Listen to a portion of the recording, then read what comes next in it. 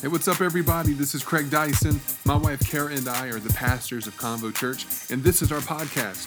I wanted to thank you for joining us today. I hope this message inspires you, encourages you, and builds your faith. Enjoy the message. Sure. Guys, I'm so excited. I'm excited about today, don't get me wrong, but I can't help but be excited about next week. And to realize that, a year ago, let me just tell you, for a lot of the people that are currently on our dream team, a year ago this week, which would have been the week before, we had no clue. We had no clue what was about to happen. We were just going for it, and we still are. I mean, I think that's pretty much still our strategy. Is like, just go for it. Just go for it and see what happens. But guys, listen, I'm telling you, this is my last pitch for this week before next week, other than blowing up social media this week, and I hope you'll help us with that, is to make sure you're here. But listen, don't just make sure you're here. Make sure you're here early. For one, it will be tighter. And also, you're not gonna want to miss what we kick off with at 10 o'clock. And we're going to have some special elements that we add. Everything is going to be added to continue to help pointing people to Jesus. That's what we do. And then afterwards, hopefully you don't go anywhere.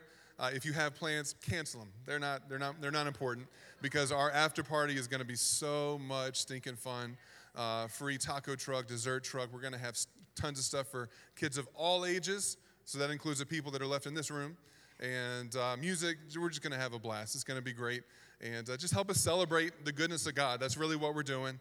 And then on top of that, doing whatever it takes to get people to Jesus. Can somebody say amen? Amen. Remember, we're not a quiet church. Quiet is for the library and for some golf courses. But here we are, we're looking to make some ruckus and have a little fun as we open up the Word of God and as we grow and as we learn. And that's what we're doing today. So open with, if you have your Bibles with you, hold on one second. Can you hear that? I love that sound. That's the pages of the Bible if you're on the podcast. Anyway, we're going to go to Mark chapter 2. If you don't have a physical Bible with you, that's okay. I always tell people every single week, make sure you download that free app. It's called YouVersion Bible app. Everybody should have it. Even if you don't believe that stuff, at least you got it on your phone in case something happens and you can look something up. And it always helps, but even if you don't have that, we'll have it up on the screen behind us. I'm talking, I need to turn there as well. And what did I say? Mark chapter 2. Mark chapter 2. And really cool passage today that ties in with what I was talking about last week. And last week, I did a kind of a standalone message leading up to our anniversary to really hammer home who we are as a church. I think it's so easy once you get a year into something, or whether it's a year, it doesn't even matter. If you get into kind of a flow and a routine and you get used to something, you get used to things being a certain way. Sometimes you get comfortable, you can get stale, and you just kind of start going through the motions. And that applies to probably any aspect of life, but in the church world, what happens when we get comfortable and what happens when we just get into kind of a mindless, blind routine, we begin to forget why we're doing what we're doing. And so what my wife and I want to make sure that we continue to do as the pastors of this church is continue to stir the pot so that we don't allow ourselves to get into a place of comfortability that would lead us to becoming stale. That would lead us to just getting used to doing what's always been doing, sitting in the same seat, doing the same things, and we want to kind of push the envelope because we have to be constantly reminded. I know I do, because the Holy Spirit challenges me all the time. We have to be constantly reminded about why we do what we do. Here, I almost forgot I was going to say this too. For those of you that are new to Convo, or relatively new, we're a church that's connected with a church planting organization called ARC, the Association of Related Churches. It's not a denomination. They're a church planting organization, and they helped us launch our church. And so we, as a church, we tithe 10% of everything that comes in every single month. We send it to ARC, and 100% of those dollars goes into planting more churches around the country, and even now it's expanding internationally. So I want y'all to know something today. Your giving is helping 20 churches launch this morning. Right now. Right now, in whatever time zones they may be, there are 20 pastors and 20 dream teams that are terrified and are just showing up. They're like, I hope somebody shows up today. But listen, you guys are, and the gospel is spreading. And so this month, we're actually seeing 28 brand new churches start, 20 of them today. I think 4 of them had already went last week, and there's a couple more next week. And so I just want to let you know, that's something that you guys are actually making happen. And that's something that Convo Church is a part of. We love it. And all right, I gave you a little bit of time. Did you get to Mark chapter 2? Okay. All right, let me read this to you, and then I'm going to pray, ask God to open up our hearts and minds, and we're going to dive into it today. In Mark chapter 2, starting in verse 1, we're going to go to verse 12. It says, when Jesus returned to Capernaum several days later, the news spread quickly that he was back home. I love it when the news about Jesus spreads quickly.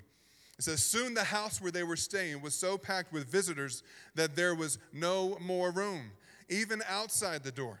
And while he was preaching God's word to them, if you ever wonder what Jesus preached, he preached God's word. It says, 4 men, somebody say 4 men, arrived carrying a paralyzed man on a mat. Verse 4 says, they couldn't bring him to Jesus because of the crowd. That's an interesting statement right there, isn't it? Think about that. They couldn't bring someone to Jesus because of the crowd. Jesus always had devoted followers. He always had fringe followers, and he always had the crowd everywhere he went. And I always find it interesting that it was typically the crowd, which was usually doubters, or it was people they didn't really believe, but they saw miracles. They saw him feeding lots of people, and they were coming for the free bread, and they were coming for the free miracle, or they were coming for the circus, you know. And so it was interesting that that group of people was actually keeping somebody who needed Jesus from getting to where Jesus was. So check this out. These guys are absolutely insane. I want these 4 men on our dream team. It says that they couldn't get him to Jesus because of the crowd, so they, poor whoever owned this house, so they dug a hole through the roof above his head, above Jesus' head. I hope he had insurance. I don't know. It says, then they lowered the man on his mat, the mat that he was laying on. They figured out some pulley system, whatever, with rope to lower him down right in front of Jesus. Seeing their faith, Jesus said to the paralyzed man, my child, your sins are forgiven. But some of the teachers of religious law who were sitting there thought to themselves, and I'll add this, were offended. What is he saying? This is blasphemy. Only God can forgive sins. You would think eventually they would put 2 and 2 together, figure this thing out. Jesus knew immediately what they were thinking, and so he asked them, why do you question this in your hearts? You know, God's always trying to get to your heart, isn't he? Is it easier to say to the paralyzed man, your sins are forgiven, or stand up, pick up your mat, and walk? So I will prove to you that the Son of Man has the authority on earth to forgive sins. Then Jesus turned to the paralyzed man and said, stand up, pick up your mat, and go home. Interesting that Jesus was more interested in forgiving the man's sin, that was his primary focus, than actually healing the man to get up and walk. How often do we focus on what's happening on the outside, and it can look great at sometimes, and it can look like a failure on the opposite side, but what God's trying to get to is actually past the superficial and what's happening on the inside of somebody's heart. And here's fun. This is fun. Imagine this in our environment right here. And the man jumped up, grabbed his mat, and walked out through the stunned onlookers, easy for you to say. And they were all amazed and praised God and exclaimed, we've never seen anything like this before. I love the simple fact the dude didn't hang around. I don't know why, but I find it humorous. Like he got lowered through a roof. There's dirt everywhere because most of their roofs there were like, were sticks and sod, mud type of situation. Stood up, picked up his mat. He's like, all right, thank you. And just walks on out, Anyway, I don't know. Father, would you open up our hearts, God? That's what you're trying to get after anyway. So, Father, today I pray that anything that may stand in between where we are and what you're trying to get at in us, what you're trying to bring life to, what you're trying to remove that is detrimental in our hearts, Father. Lord, help that barrier to be removed. Help any walls to be melted down, Father. We just want to embrace your love and your grace today. We want to be transformed into who you're trying to make us, Father, because we know that it's so much better than what we can do on our own. We thank you for your word, that it is a lamp unto our feet and a light unto our path. Father, we by faith say yes and amen to what you want to do in our lives. In Jesus' mighty name. Somebody say amen. All right, again, so just to kind of recap, last Sunday I was kind of laying out this thing. I preached on the topic all for one, which, by the way, today is going to kind of be part 2 of all for one. And no, it's not Three Musketeers type of message, all for one, one for all. It's not what we're talking about. I just wanted to take these last week and this week as we get up to that point of celebrating 1 year of what God's been doing in and through Convo Church to really hammer home, guys, who we are as a church, what we are about, what our mission is. We are a missional church. We're not a religious organization, even though all these things make you like check a box, religious organization. I hate that. I want to do other, but then it gets hard to explain to the people that you have to explain it to. But we're not just some religious organization that just shows up, does religion, does our traditional things, checks our box that we did that, and we go back to our same old broken lives. Nothing changed, nothing's different, no relationship with God, no life, no hope, no faith. No, that's not what we do. Yes. Who we are as a church is we're dedicated to bringing the love and grace of God to the forefront of everybody's life. That includes ours, right? But it can't stop with us because there are people out there in our families, in our communities, in our workplace, in our city, and obviously in our nation and around the world that are living that hopeless life, that are living that life where they don't know why they would even have to consider continuing to live this thing called life. Because if there is no hope and there is no purpose and there is nothing to live for, then why are we dealing with all the pain that we have to deal with? They need to know. They need to have the same revelation that hopefully you have experienced, that there is something to live for. That there is a hope that they will find in a relationship with Jesus Christ that they will not find anywhere else. There's a selfless, unconditional love that they will find in a relationship with Jesus Christ that you can't find in any other man or woman. Yes. That's a great place for somebody to shout amen. Y'all are just staring at me. You're making me self-conscious up here. Good gosh. Anyway. God, we spend so much time trying to get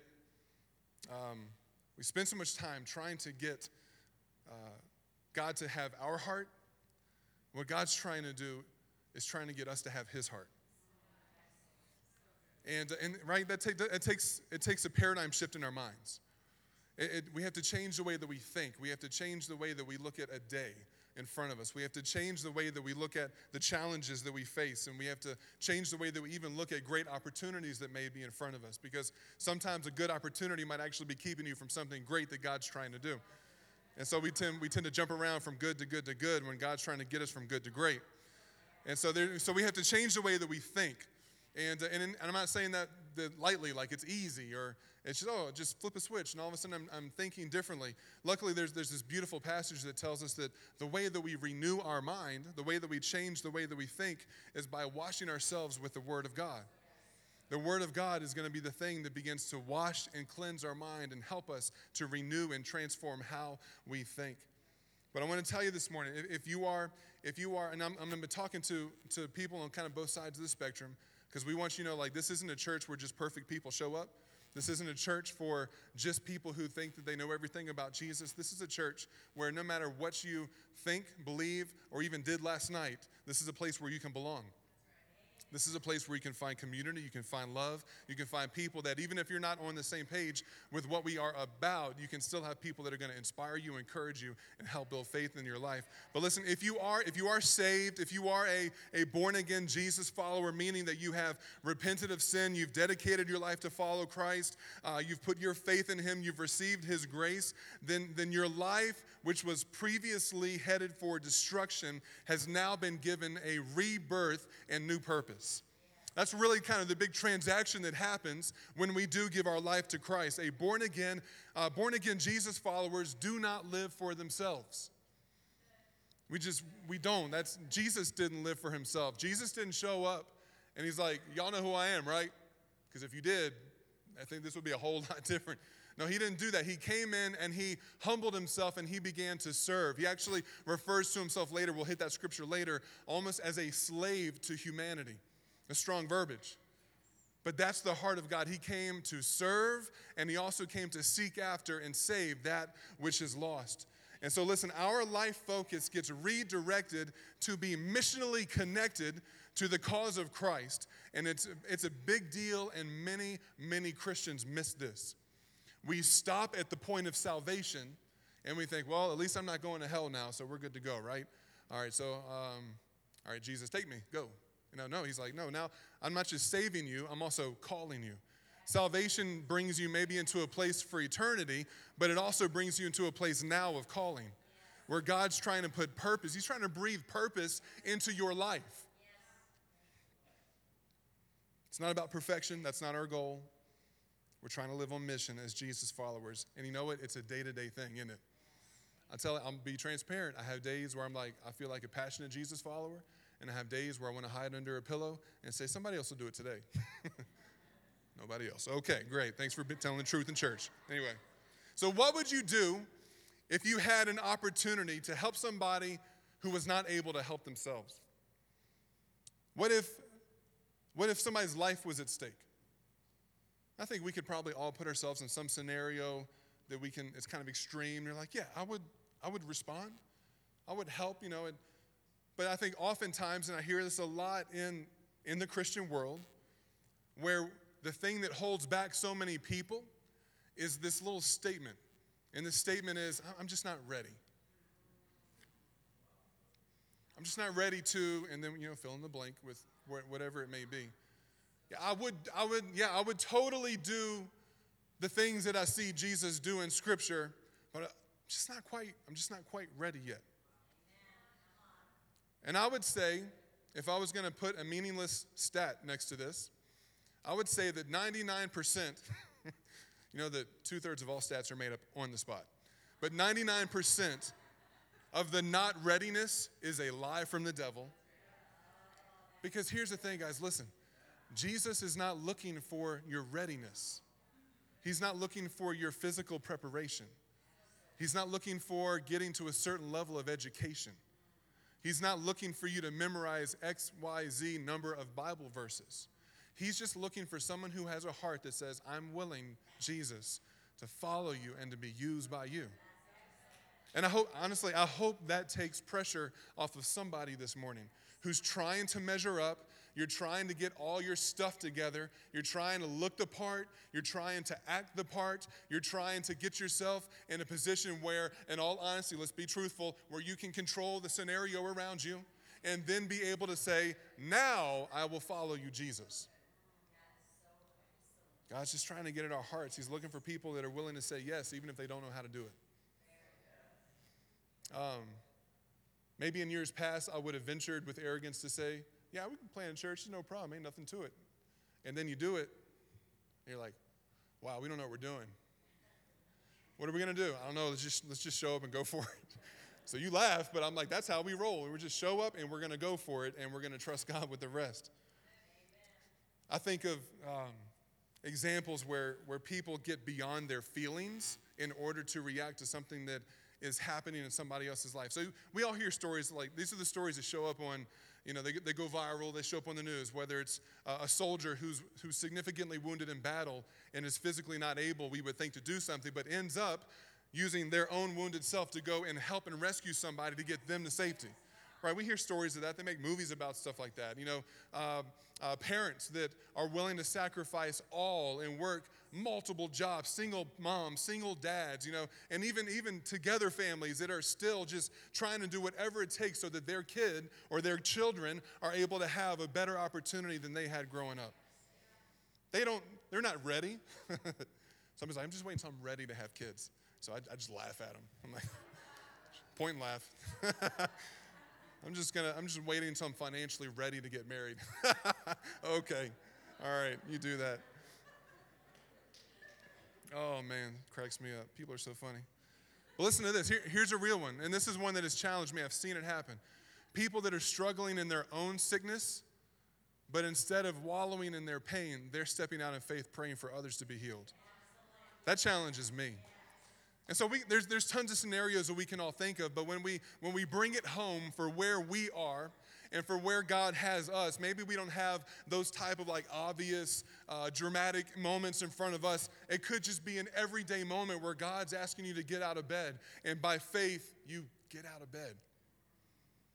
Where God's asking you to be faithful at the job where He's placed you, and even though there's the boss that you just want to kind of want to pray for him, and call it the fivefold ministry, what do the five fingers say to the face? Anyway, but you're willing to say, you know what, I'm gonna keep coming, and I'm not just gonna keep coming with an attitude. I'm gonna check my heart, and I'm gonna keep coming. I'm gonna serve, not like I'm serving this person who's maybe my boss or employer, and I'm having a hard time with. I'm gonna turn this into my service to the Lord, and I'm gonna allow God to use me in this environment to see something happen. Like, we can all find those moments, but at the end of the day, and this is where Christianity, this is where being a Jesus follower is really so simple. Because when you don't know what to do, all you got to do is find an example of Jesus doing something. Be like, okay, I'll do that. So let me read. Would y'all like one of those cheat sheets? A little cheat code? Okay. All right, so let me read this to you. Philippians chapter 2, in the Passion Translation. I love the verbiage here. Verse 3, it says, be free from pride-filled opinions. That'll preach, right? It says, for they will only harm your cherished unity. Don't allow self-promotion to hide in your hearts, but in authentic humility, put others first and view others as more important than yourself. Abandon every display of selfishness. Possess a greater concern for what matters to others instead of your own interest. Verse 5, check this out. It says, and consider the example that Jesus, the anointed one, has set before us. Now check this next line out. This is huge. Let his mindset become your motivation. Wow. Even for Jesus, it was a mindset, wasn't it? Jesus was 100% God, 100% deity, but he was also on earth 100% man. So the Bible even goes on to tell us in different places that he has faced every temptation that we face in life, yet he did not sin. He has endured every trial and obstacle that we would have to endure, and that's how he was able to become a savior for all, because he can save you from what you're going through. He can relate to you. He can empathize with what you're going through, not just out of a generic empathy, but out of actual experience. So no matter what you find yourself going through, you got to know that Jesus can relate, and which is why he can also become the answer. It says, let his mindset become your motivation. He existed in the form of God, yet gave no thought to seizing equality with God as his supreme prize. Instead, he emptied himself of his outward glory, talking about humility here, by reducing himself to the form of a lowly servant. He became human. He humbled himself. He became vulnerable, choosing to be revealed as a man, and was obedient. He was a perfect example, even in his death, a criminal's death by crucifixion. Listen, when your mission is your mindset, the lost become your motivation. Let me say that again. When your mission is your mindset, the lost become your motivation. We're trying to get the mind of Christ, right? That's what the Bible teaches us. As a Jesus follower, your journey is every single day more and more becoming more like Christ, identifying and adopting the thoughts, the mind of Christ into our own life. And so when you know the mind of Christ, you know what Christ exists for, which means that you can understand his mission. And God, more than anything, wants you to embrace for yourself the mission that is near and dear to God's heart. And it's a choice. It's something that we have to do. Just because, let me add to this, because sometimes we think once we say, the quote-unquote the sinner's prayer, we raise our hand, we pray a prayer, we confess our sins, we recognize God, we put our faith in him, we invite him to come into our hearts and to save us, that we are no longer lost. But I know lots of saved people that still live lost. And that's not a condemnation statement. It's a statement that identifies the reality of where people are and the lack of knowledge that we have for who God is. Because if we really embraced and understood the fullness of who God is, we would never stop short at becoming who God says we can be. We would fully give ourselves over to the identity that we have in Christ, which is not a fixed creation, but a brand new creation. And we would stop living like the old dead self that we used to be, with the old dead mindsets and the old dead broken habits and the old dead ways of thinking. We would stop picking up that dead corpse and throwing it over our shoulder if we really knew the freedom and new life that God wanted us to have as a follower of Christ. So,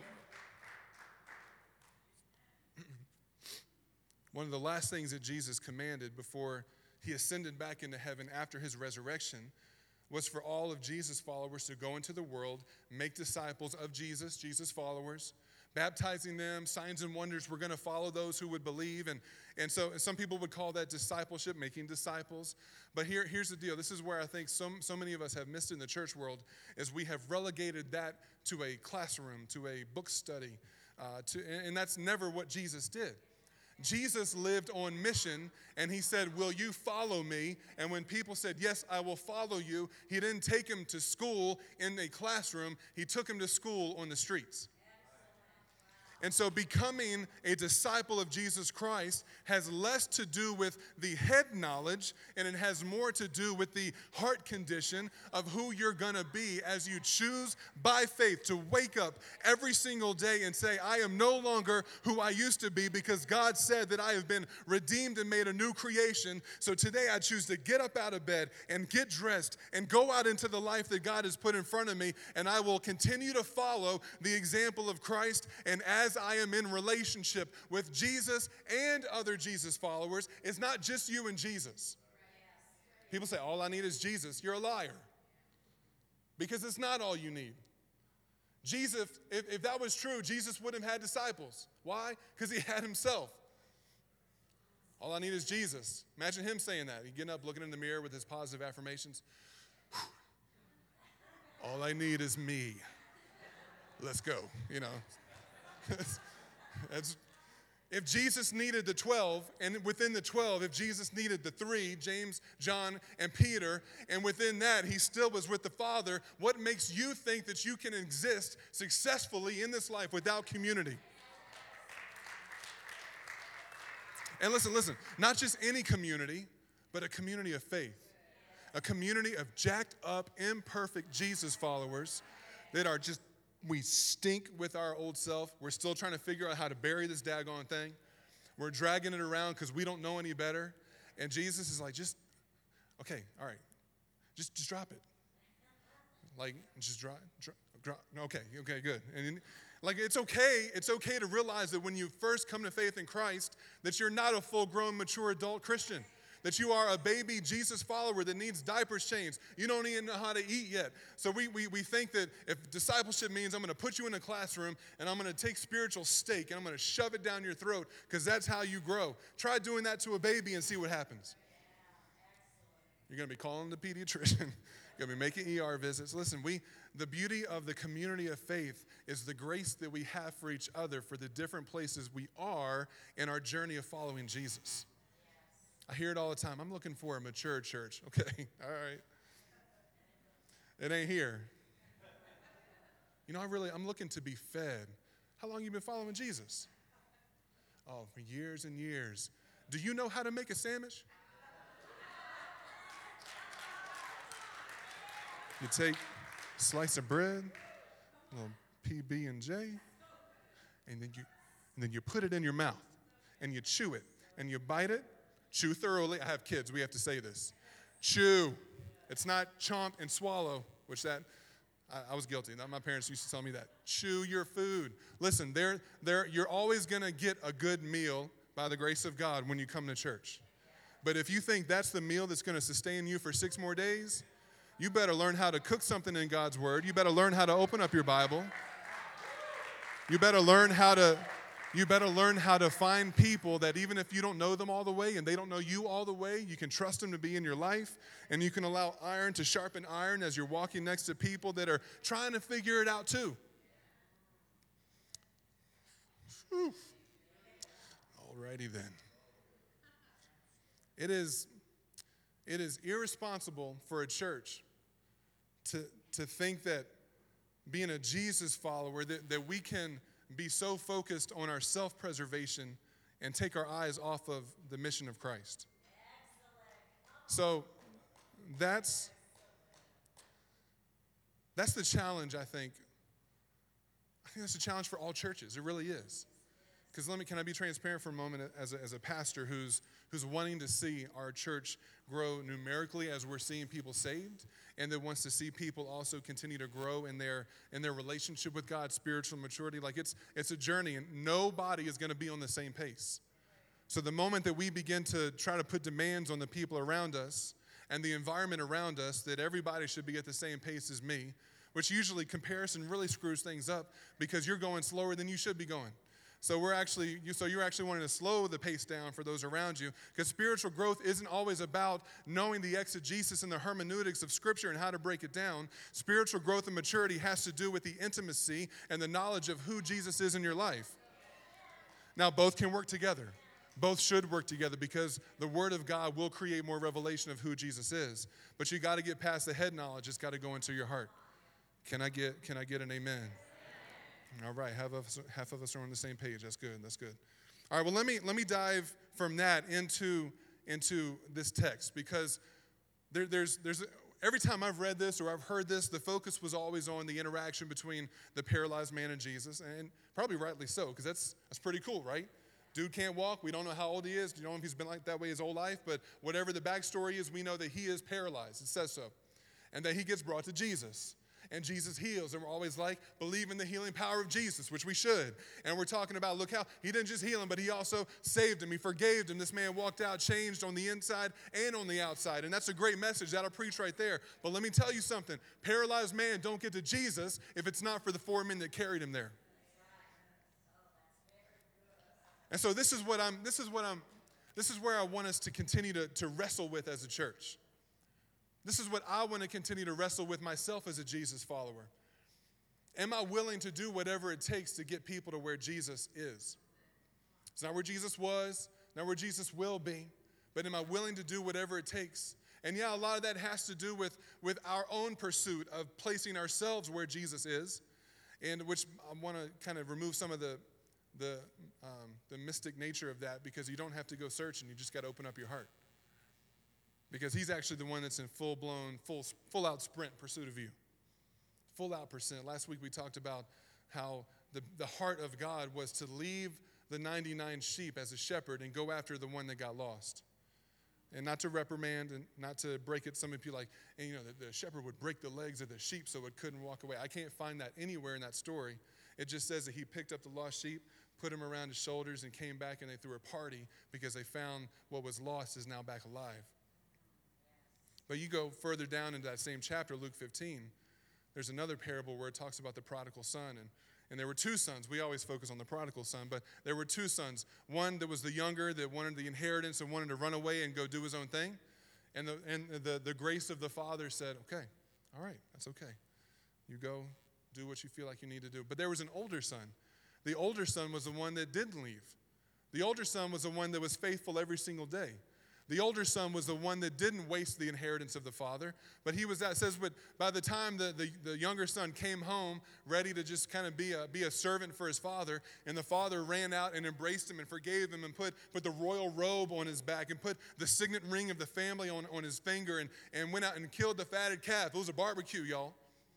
They were having ribs. They were having ribs to sell. This was going to be a party. And all of a sudden, the father's looking for the other son, the one who was faithful, the one that never left the father, the one that was always working hard, the one that was doing all the things. And he refused to come in because he was jealous of the attention that the lost son that came home was getting. And he said, where's my party? I've been serving, I've been working, I've been toiling, I've been here from the beginning. I've never left you, I've never done this and that. And because of the hard heart, he was not even able to receive the joy of seeing his brother come back into the family. And I wonder in the church, in the Christian world, I'll go beyond the church, because there are a lot of people that are in the Christian world that refuse to be in the church world, and it shouldn't be that way. But I wonder how many of us in the Christian world have that attitude. where we look at the attention being placed on churches that are doing whatever it takes to go out for the lost and to bring them in. And yeah, maybe the messages that get preached on Sunday aren't coming from the book of Revelation. We're not talking about the exegesis of pre-trib, mid-trib, post-trib. We're not talking about what it means in the book of Revelations to decipher what the beast is and the horns and the crowns and what nation is that and which American president is this one. And we're not talking about that, which we won't, by the way. It's just not going to do it. Because we're going to continue to create that environment where anybody can walk through these doors, wherever we are, and be able to have a revelation of the grace and the love of who God is and the beauty of who our Jesus is. So they can start that relationship, because, discipleship has to start with salvation. A lot of times we kind of get into this rut of we want to disciple, and I'm using the terminology wrong. But so we end up taking the exact same people through all the different things that we do. Like, well, now we're going to disciple on this, and you're like, everyone's been through that. Okay, well let's just do it again. It's better this time. Maybe it is. I don't know. So you got to understand my heart here as a pastor. This has nothing to do with shallow Christianity. This has nothing to do with being a church and living a life that's a mile wide and an inch deep. This has to do with us becoming desperate about a revelation of an ever-growing reality of who Jesus is. You know what's interesting when you look at the Apostle Paul? When he first begins, after his ridiculous conversion, he was literally killing Christians. Let's not whitewash this when we read the stories in the Bible about what happened. Oh, he persecuted the church. He probably said some mean things about them. He was on Facebook blasting them publicly, talking about how it's stupid to have faith. No, that wasn't what he was literally responsible for the death and the imprisonment of Christians. And so you see, as Paul matures in his faith, he doesn't talk about the greatness of his knowledge, which if you look at his background, he probably was smarter than anybody in the room at any time. He actually, the closer he gets in a revelation of who God is, he sees the depth of his brokenness actually more and more. Actually, one of his last letters, which you would think as you progress, you feel more confident about who you are. But what Paul's example would tell us is that as you progress in your relationship with God, you actually become more humble about who you are and more confident in who Jesus is. Because in one of his very last letters, Paul refers to himself in one, he's like, I'm a sinner. And then to the last one, he refers to himself as the chiefest of sinners. The president of all sinners. Like that, let's put that on my business card. It's just, why? Because he realized the closer that he got to God, how great the love and grace of God was, because the light of God exposed more and more of his insufficiencies as a person. So discipleship isn't about you being better. It's about you having a greater revelation of who God is and a greater humble understanding of who you really are. We got these four friends. And actually, we don't even know if they're friends because it doesn't give us any backstory. Maybe it was four disciples. They were passionate and they were going out trying to do the stuff they saw Jesus doing. Maybe they had no connection to this paralyzed man at all. I don't know. But they saw him. They're like, all right, we've seen Jesus heal people, right? Yeah. We should try to see if we can't heal this guy, right? Yeah. So what do we do? Well, Jesus just got back in town, so I don't know. Why don't we just take him to Jesus? Okay, so where are we going? We're going to carry? Yeah, we're just going to carry him, right? We good? Everybody's got a corner of the stretcher. Okay, good. You got him. 1, 2, 3. Lift. Let's go. Let's get to Jesus. Get to the house. Oh, we got a problem. Okay. House is full. Hey, excuse me. We got a paralyzed man that needs to. Jesus heals people. Hey, will you be quiet? We're trying to hear what Jesus is saying. And I heard he was giving out gift cards to McDonald's. So would you just be quiet? Okay. What would WWJD? He would not stop. We're not going to stop. There's stairs, because most of those houses would have stairs that would go up to. There's stairs. Let's go. What are we going to do? I have an idea. Just roll with it. Okay, up the stairs. All right, hold them level. Don't let them slip out. Okay, we're up. We're on the roof. We got to find Jesus. How do we do that? We're going to have to dig a hole in this man's house. Okay, because we're willing to do whatever it takes, right? And I don't think they knew where he was. So that tells me they have a couple of test holes. They have a couple. They're digging. They're making. No, head pops through. He's over there. What was it, about 10 feet? Yeah, about 10 feet. Bum, bum, bum, bum, bum, bum. Almost. I mean, meanwhile, everybody's inside. There's mud coming down. There's sod coming down. People are getting poked in the eye with sticks that are falling down. Finally, like, hey, we got him. There he is. He's directly below us. All right, let's rip this thing open. Boom, boom, boom. They're ripping up. There had to be a big enough opening so they could lower the guy so he wouldn't fall off his mat, right? This is just my own logic as I'm reading between the lines of this story. And they got the rope. They're like, okay, even. 1, 2, 3. We get him down. How crazy. Can you, don't just read the Bible like a boring person. Would you get yourself in the story? This is crazy. This is amazing stuff that's happening right now. And so Jesus, I mean, it doesn't say that as Jesus, stepped to the side. So there's probably dirt falling all over Jesus. And he knows what's happening. He's like, wow, they're actually doing this thing. Okay, sweet. This is going to make, and Jesus looking up, and it says that he could see the faces of the religious people in the room were already starting to twist. The hearts of the people that were having Jesus' attention taken off of them and put on somebody else, they were already beginning to twist. And it says they lowered the guy. They got him right in front of Jesus. Maybe some really good disciples around were helping him. Oh, it's getting a little crooked. Let's help him down here. And Jesus says Jesus sees their faith. There. That's plural, right? I'm not really good at grammar. That's plural. So that's more than one. Plural is more than. So he wasn't the faith of the God that was on the mat. I'm not saying that he didn't have faith, but it didn't say that he saw the faith of the paralyzed man. It said he saw their faith, and he said, son, your sins are forgiven. And then the religious people are like, I'm sorry, what did you just say? Only God can forgive sins. And on the inside, Jesus like, yeah. 1 + 1 = okay. And that's when we hear nothing else about the 4. Nothing else. Jesus didn't pull them aside into the green room afterwards and say, hey, guys, just want to give y'all props for that because that's going to go in the Bible. You don't know what a Bible is, but one day there's going to be a Bible. That's going to be in there. People are going to hear about this forever. It's going to be amazing. Good job. 1, 2, 3, 4. Let's go. Okay. Hey, y'all want to follow me? Okay, let's go. You hear nothing about these 4. You don't hear the pats on the back. Somebody needs to hear this morning. Come on, church. You don't hear the shout out. Hey, shout out to, and we love our dream team. We always go over the top to do our best to honor our dream team members, and our dream team are our volunteers that make this thing happen. People coming in here 6:30 in the morning, 7 o'clock, 8 o'clock, setting up. You're like, man, that's really early. Well, not really when you're trying to do whatever it takes to get people to Jesus. You will serve in Convo Kids if you're willing to do whatever it takes to get people to Jesus. You will be on the parking team when you're willing to do whatever it takes to get people to Jesus. You will inconvenience yourself and find joy in it when you're willing to do whatever it takes to get people to Jesus. So there was no shout out for these 4 guys. There was no hall of fame for them other than the fact that we get to hear about their nameless self in the Bible. And so in the church world, we've got this culture where I'll do it as long as I'm feeling appreciated enough for what I'm doing. What happens if you never get appreciated a day in your life? The reward isn't supposed to come from man. The reward's supposed to come from your Heavenly Father.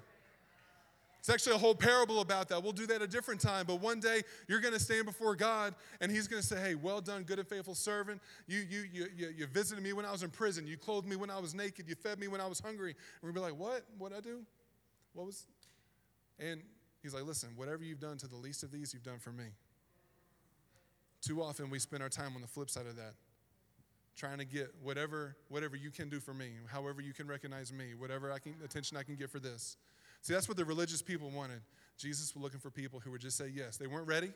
They weren't ready. They weren't ready. Never underestimate the ability of getting people to where Jesus is. Some people, I don't need the church for this. I can go out and be Jesus to people in the streets. Yes, do that. But if you continue to do that, eventually you're going to have some people that are following you around wondering about this thing called Jesus. And if you're successful in a small environment and people continue to come to hear about you and people are being healed and saved, guess what eventually they're going to need? A community of believers that gather together to grow in Jesus. Guess what that's called? It's called a church. We got to get out of this anti-church mentality in America. We got to get out of this attitude, this atmosphere where we say, well, we don't need that. Jesus needed it. And actually, what he told us to do, he didn't use the word church because church isn't actually a Christian term. Church came from the Greek word ecclesia, which just means a gathering place. It's not even talking about religious stuff. So in the Greek, they would say, oh, we're meeting we're meeting over at the church. The church would just be a public. You go to Italy, you go in Rome, you walk around. There's ecclesias all over the place that had nothing to do with Christianity. It was just a place where people would gather. And so that word church just got adopted into the Christian world. Why? Because they always were getting together and gathering. They were getting together daily in the temple, that's what they knew to do. But that was a place like, hey, where do we want to meet? I don't know. We all know where the temple is. All right, let's meet there. And they would go and meet in the temple. And it says then they would meet in home to home. They had small groups. So I'm telling you, we can't fulfill the mission that God's put in front of us until we embrace the vehicle that God's given us to fulfill the mission. And the more that we spend our times, if you're here and you're not a Jesus follower yet, just let me talk to some other folks just for a second for me to wrap this up. We can't continue to squash all over the vehicle that Jesus gave us for the mission and continue to be successful in fulfilling the mission that God's given us. And I know church ain't perfect. Why? Because it's got people in it. People get hurt by the church. I get it. Why? Because there's people in it. It happens. Like it's going to happen. And this side of eternity, that's something that we're going to have to wrestle with and ask for God's grace with and continue to move forward in. But at some point in time, we have to be okay with everybody else's imperfection in the same way that we desire them to be okay with our imperfection. And be able to come together, not with our similarities, but come together with what unifies us. The only thing that brings humanity together with any semblance of unity at all is God. Because he's the one that created you. He's the one that created us. Therefore, he's the only one that can unify us. So it doesn't matter whether you're white or black or Hispanic or Latino or wherever you're from, if you're Asian, because you have the same commonality that I do. And that's that God loves us, and he created us in his image, and we're brothers and we're sisters. So whether you're bringing in 6 or 7 figures or whether you're struggling to get $10,000 a year, you're struggling to figure stuff out, those things don't divide us. They're just unique to who we are that create the beauty when we come together. Whether you come from a beautiful family or you come from a broken family, it doesn't matter. Can you stand up with me? I'm going to pray for you. Get somebody hop up on the keys.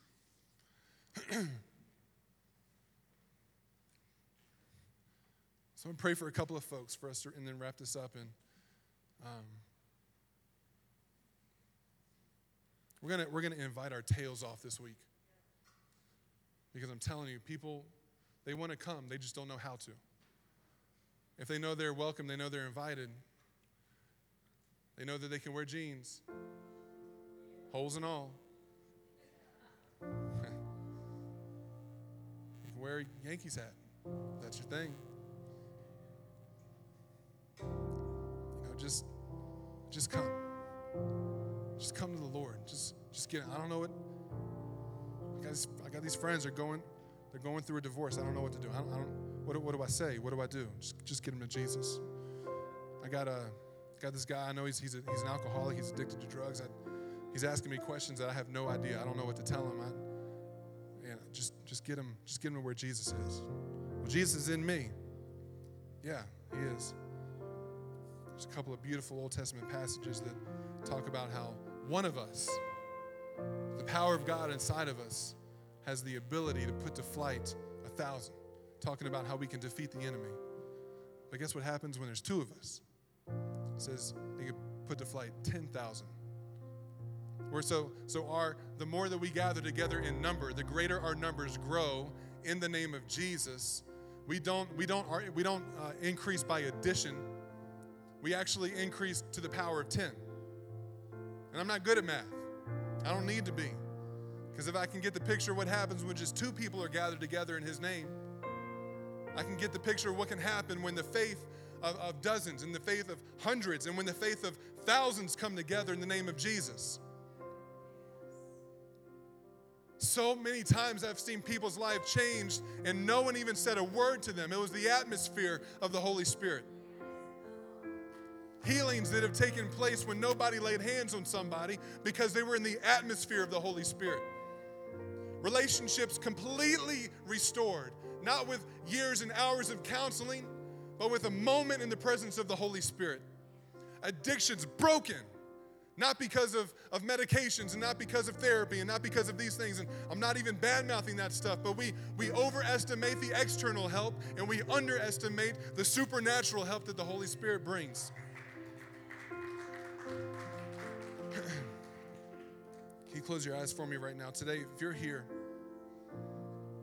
you feel lost, you feel broken, and you don't want to feel that way anymore. Can you raise your hand where you are? I want to pray for you right where you are. Again, lost doesn't mean that you're saved or not saved. It just means it's where I am.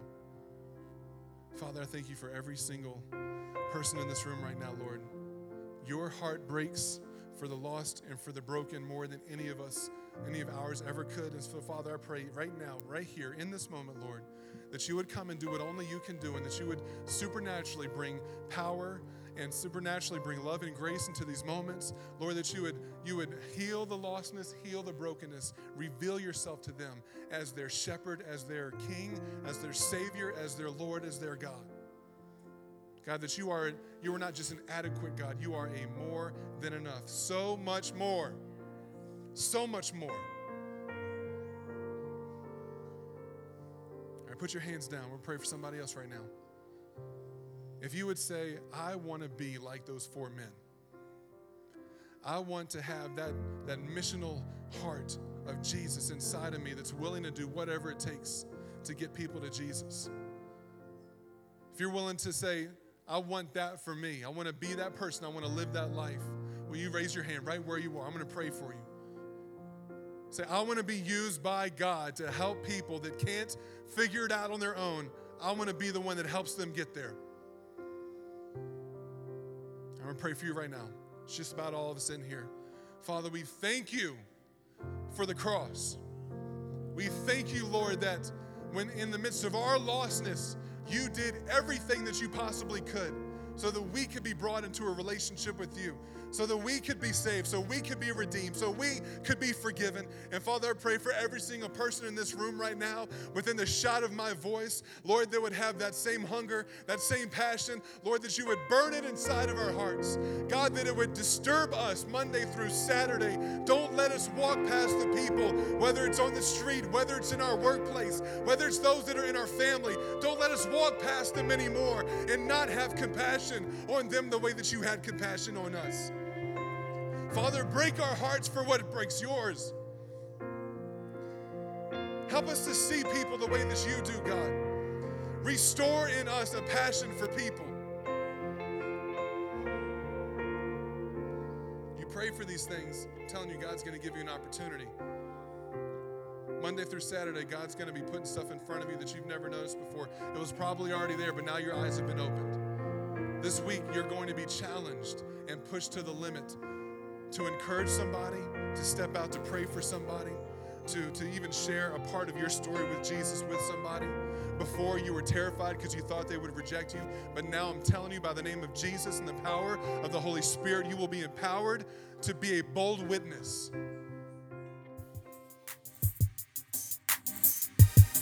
Thanks again for listening to the Convo Church podcast. If you enjoyed this message, do us a favor, subscribe to this podcast, rate and review us on iTunes, and share our podcast with your family, friends, and team members.